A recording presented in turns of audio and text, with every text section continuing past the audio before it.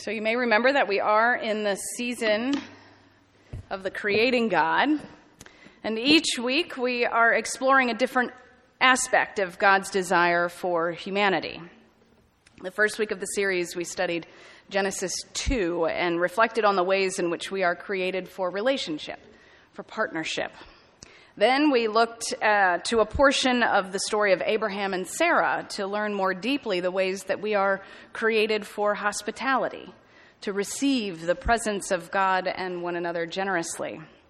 And today we will reflect upon the truth that we as children of God are created for blessing. And what a greater understanding, expression of our understanding of God's blessing than through the baptism of Thaddeus. What greater expression. Small child that he is, someone had to bring him to the waters.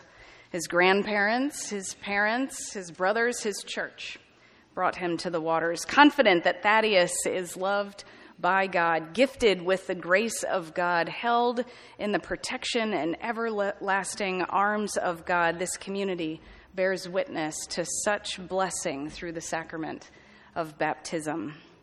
By participating in such an act, we affirm that he indeed is a precious child of God, that his presence is enough.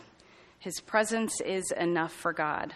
Thaddeus does not need to do anything to make him worthy of his baptism. He doesn't need to prove his faithfulness to us. He doesn't need to have fought the good fight or have worked for this blessing. Inherently, he is a beloved child of God, baptized with the same baptism as Jesus, sealed with love, sealed with water.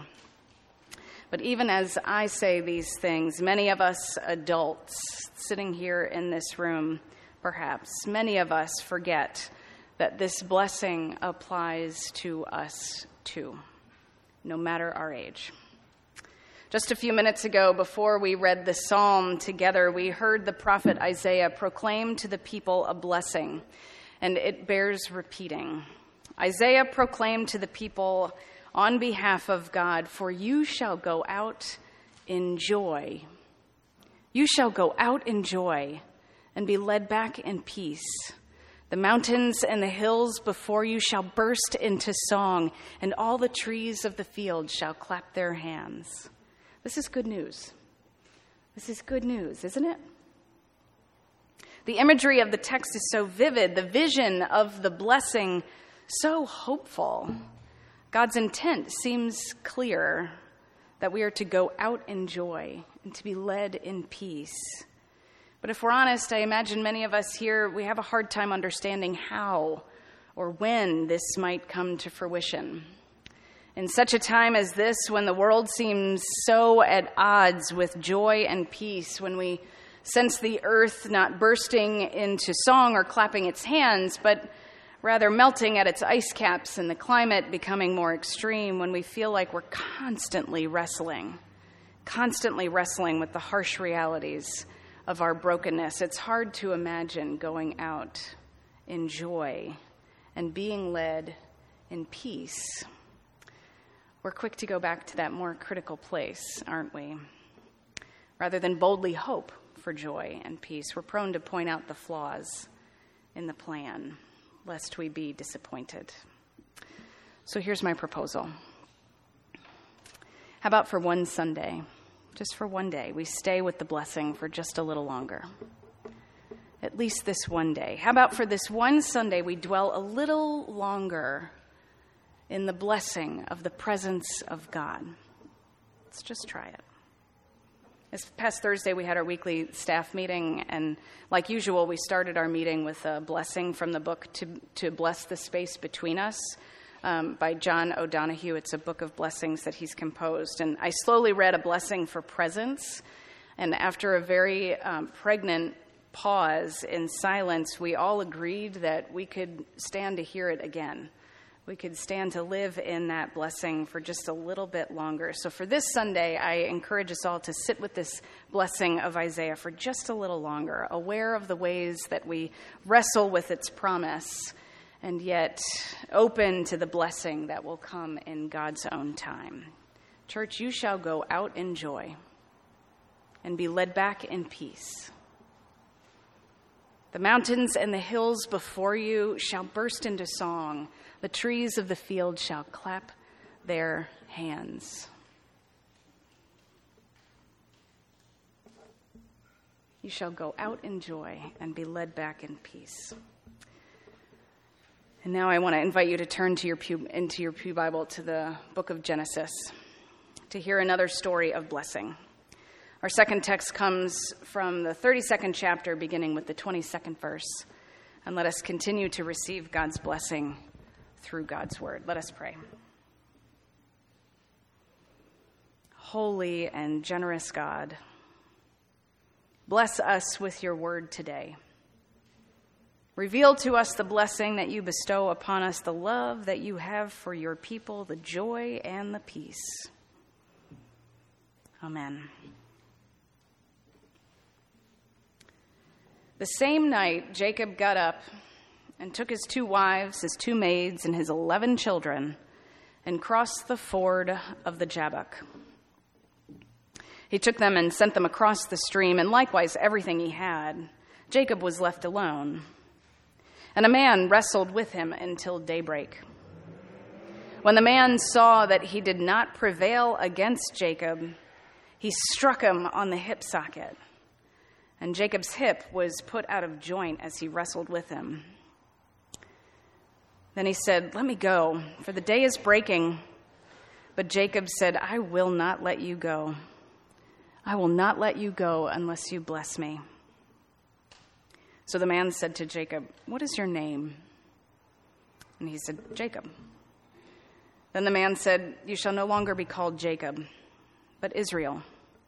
For you have striven with God and with humans and have prevailed." Then Jacob asked me, "Please tell me your name."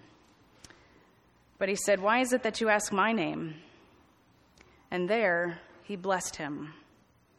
So Jacob called the place Peniel, saying, "For I have seen God face to face, and yet my life is preserved." The sun rose upon Jacob as he passed Peniel, limping because of his hip. Therefore, to this day, Israelites do not eat the thigh muscle that is on the hip socket, because he struck Jacob on the hip socket at the thigh muscle.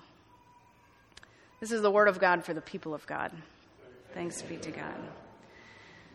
So after a long and complicated journey, and with a long and complicated journey ahead, one evening Jacob finds himself by a water's edge in the presence of God, wrestling mightily with the confidence that a blessing would come.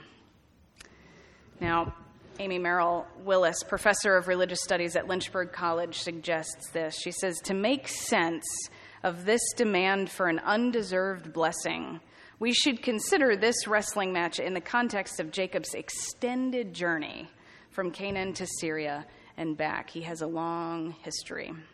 Because very often stories of journeys, particularly biblical journeys, they are also stories about character transformation.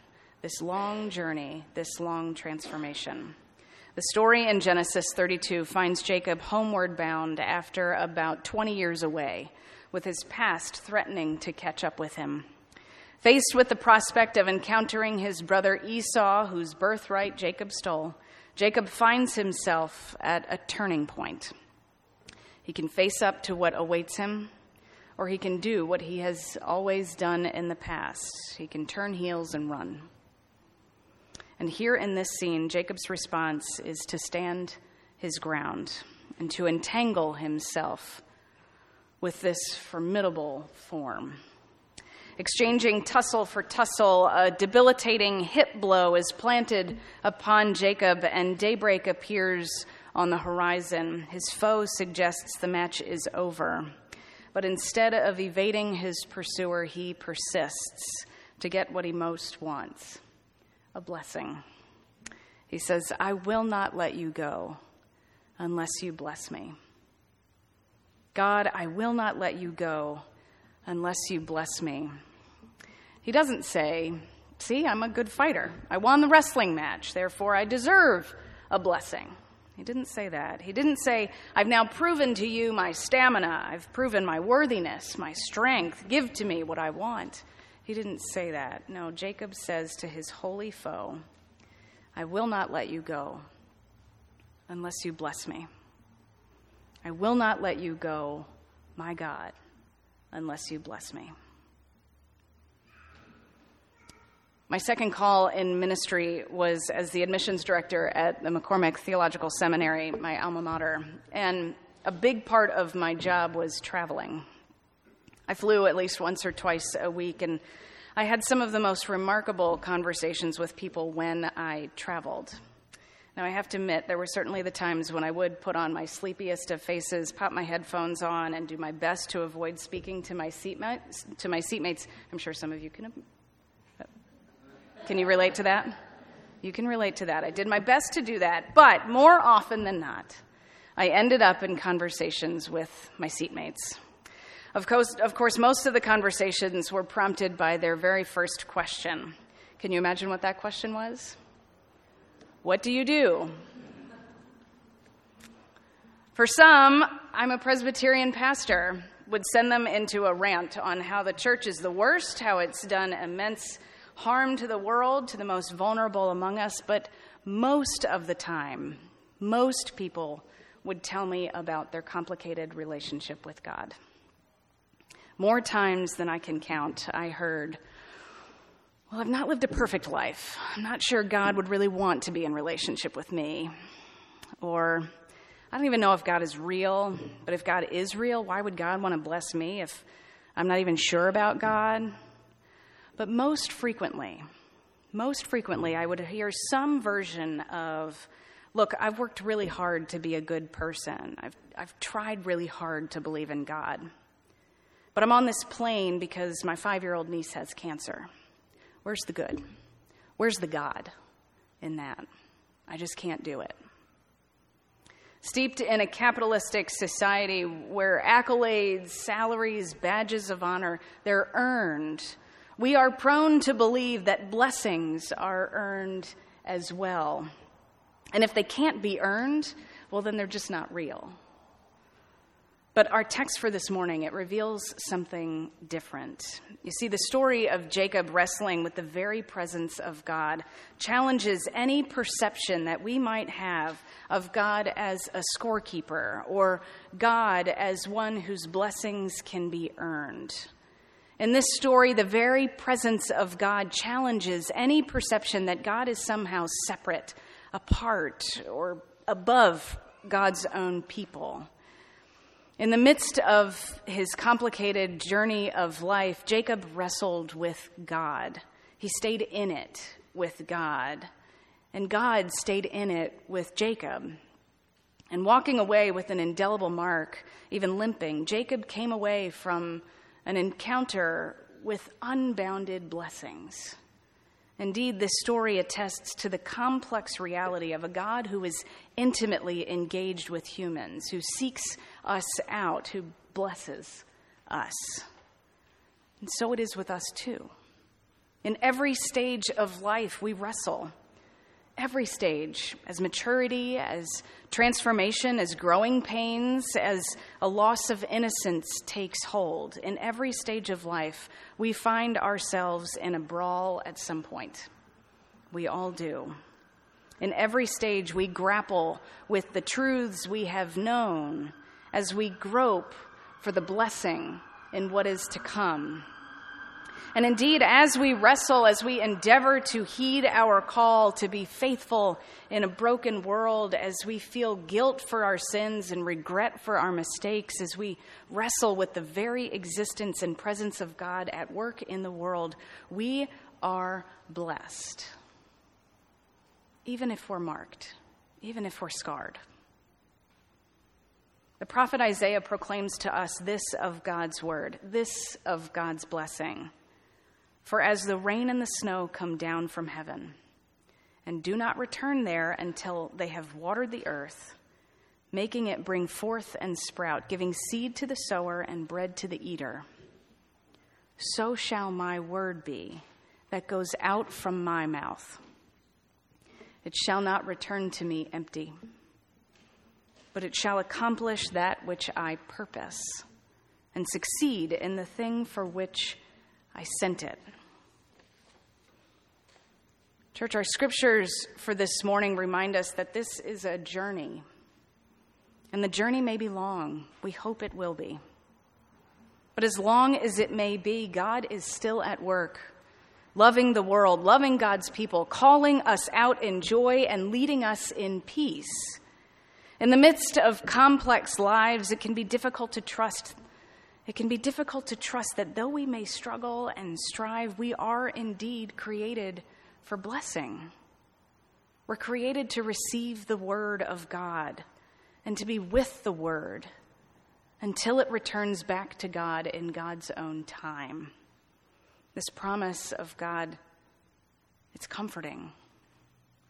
It's deeply comforting when we feel frustrated, when we feel beaten down, when we feel unworthy, when we're in the midst of wrestling, saying, "Why, God?" Our text for this morning remind us to cling to the hope that comes with the promise of joy and peace. When we feel like we're wrestling, fighting, when we feel the blow to the hip, we can trust that God's blessing remains, even still. So as we sit with this truth, that we are created for blessing, rather than attempt to convince you further of this truth, I invite you to sit and receive this blessing, the same blessing that the staff received on Thursday morning. I invite you to quiet your mind, quiet your body. Open your heart and receive this blessing of presence. Awaken to the mystery of being here and enter the quiet immensity of your own presence.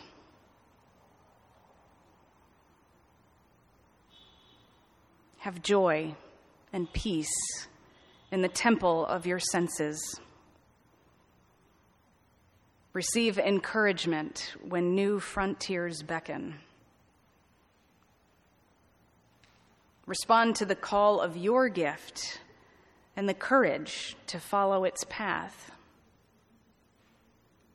Let the flame of anger free you of all falsity. May warmth of heart keep your presence aflame. May anxiety never linger about you. May your outer dignity mirror an inner dignity of soul.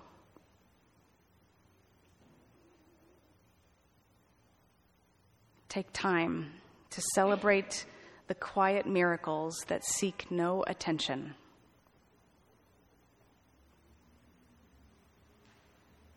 Be consoled in the secret symmetry of your soul. May you experience each day as a sacred gift woven around the heart of wonder. Amen.